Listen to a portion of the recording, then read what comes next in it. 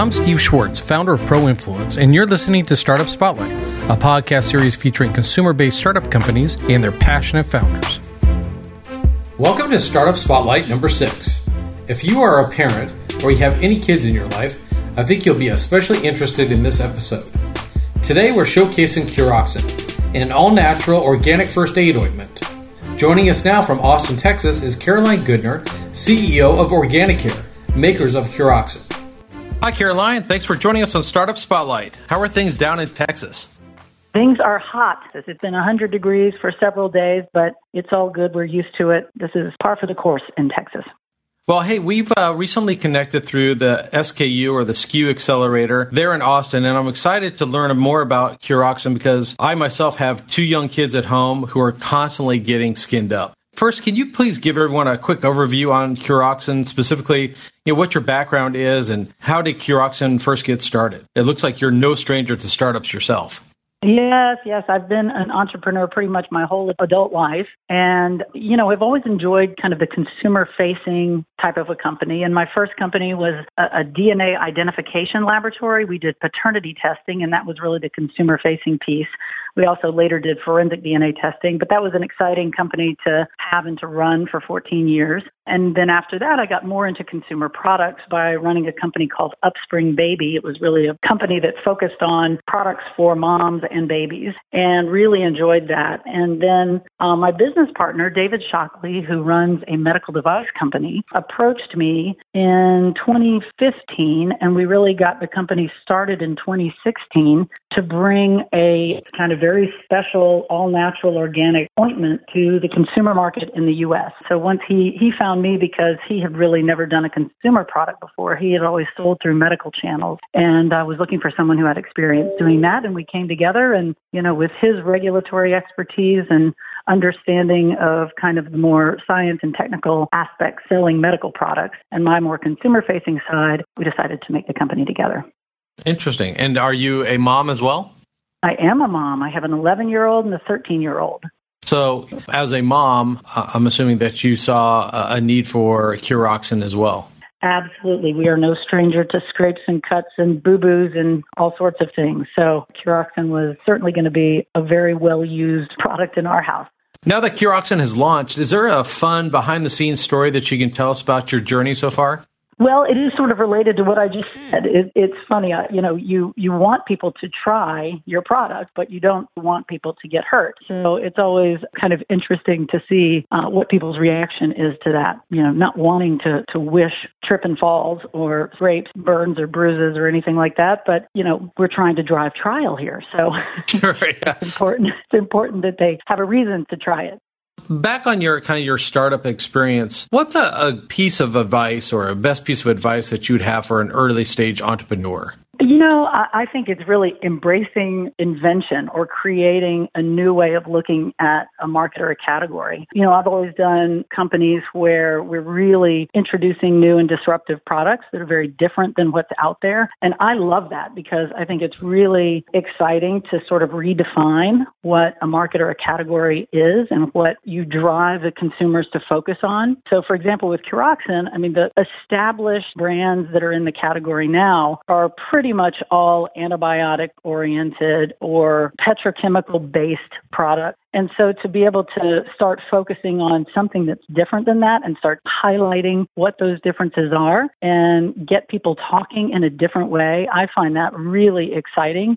Speaking of customers and consumers, has there been something unique that you've learned about your customers thus far? Yes. One of the things I love best are those consumers who, I'm going to sound really sadistic here, but those consumers that get hurt a lot in a similar way. So let's say it's the athlete that get turf burns or blisters because they're running a lot. Or, maybe it's a mom who has those kids like we do that scrape their knees all the time. Or it's a chef that burns or cut their fingers frequently. So they know how these injuries typically heal. And then they try Curoxen. And what we've found time and time again, these anecdotal stories, is they're seeing such a difference in their healing time and even in the, kind of pain that they experience with the injury after they use Curoxen. So it's really heartening for me to hear firsthand people who kind of have that standard injury right. and the treatment of it is just so much better. So, and people are just so grateful to have a natural alternative, particularly those that are already aware of and wanting more natural chemical-free products. So is there a direct correlation between the strength of the antibiotics and the cure rate? On the packaging I'm looking at right now, it says it's 5 times stronger than the other antibiotic ointments. Does that really mean that the healing process will go more quickly? That's a great question. The claim that's over 5 times more powerful at killing germs is not really a statement about the speed of healing. It's a statement about the amount of bacteria that are killed by our product versus all the other products that are out there, including Neosporin and Polysporin and Bactitracin and Curad Silver and all these other products that we had tested in the same manner. So we were measuring the thing that most people say is the primary reason that they buy the product, which is to fight infection and kill bacteria. Nobody wants their wound to get infected. So that's why they use this type of a product. So we kind of went to the heart of the matter and said, okay, how does Curoxen kill bacteria compared to all these other guys? What we found is that Curoxen was far more effective, and really 5 times more is an understatement. It was far more effective at killing bacteria, and we tested 5 typical bacteria. It's a standard FDA test. It includes staph, E. coli, even MRSA. And so we tested 5 of these bacteria, and Curoxen just did an outstanding job of killing them. And all the other guys did a rather mediocre job. Well, it's funny you say that because I got my Curoxen on Amazon. And when you take a look at the customer reviews on Amazon, everybody loves it. That's been the really fun, exciting, and heartening thing. And what we find when we read these reviews, and there's another set of reviews that I've read that just speak to lots of different ways people have used it, not just on cuts and burns and, the typical minor wounds, but some people have used it for poison ivy and acne and all these things that we can't really label it for, but they seem to be working for them. And yes, it is really exciting to see, practically all 5-star ratings.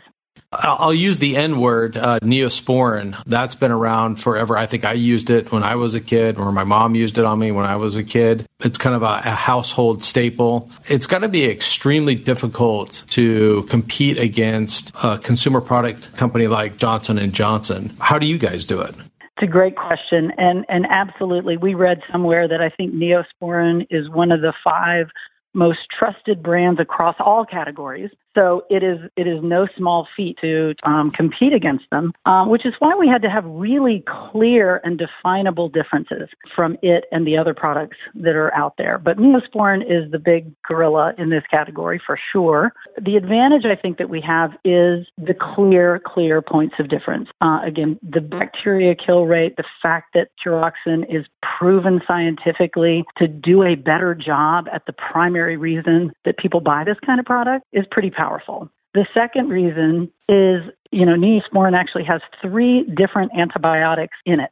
2 of them cause an allergic reaction in about 10% of people. That's a pretty big risk. And, that's a big doctors number. know this.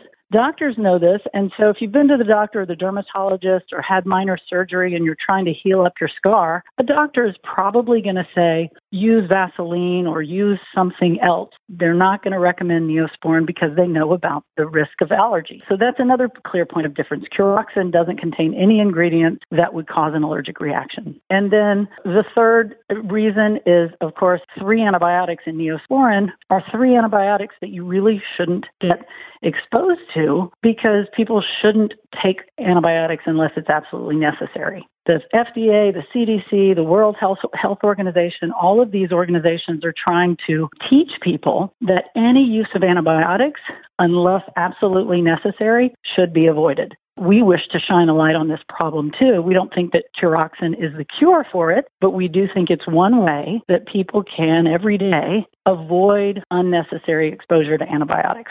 I think a lot of those points you just mentioned, I myself as a consumer probably wouldn't have realized until you just mentioned it.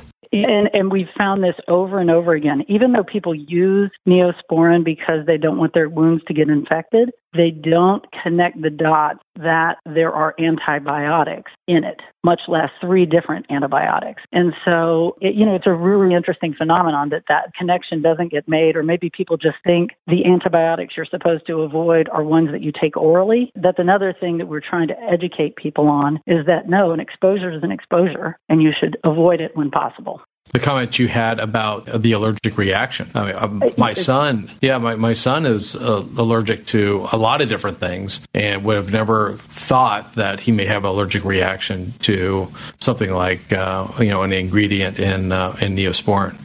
That's right. And a lot of people don't realize what the allergic reaction might look like. And sometimes it's not super severe, but a lot of times what happens is people use Neosporin and the wound gets a little redder. And so people think, maybe it is actually getting infected. I better use more Neosporin.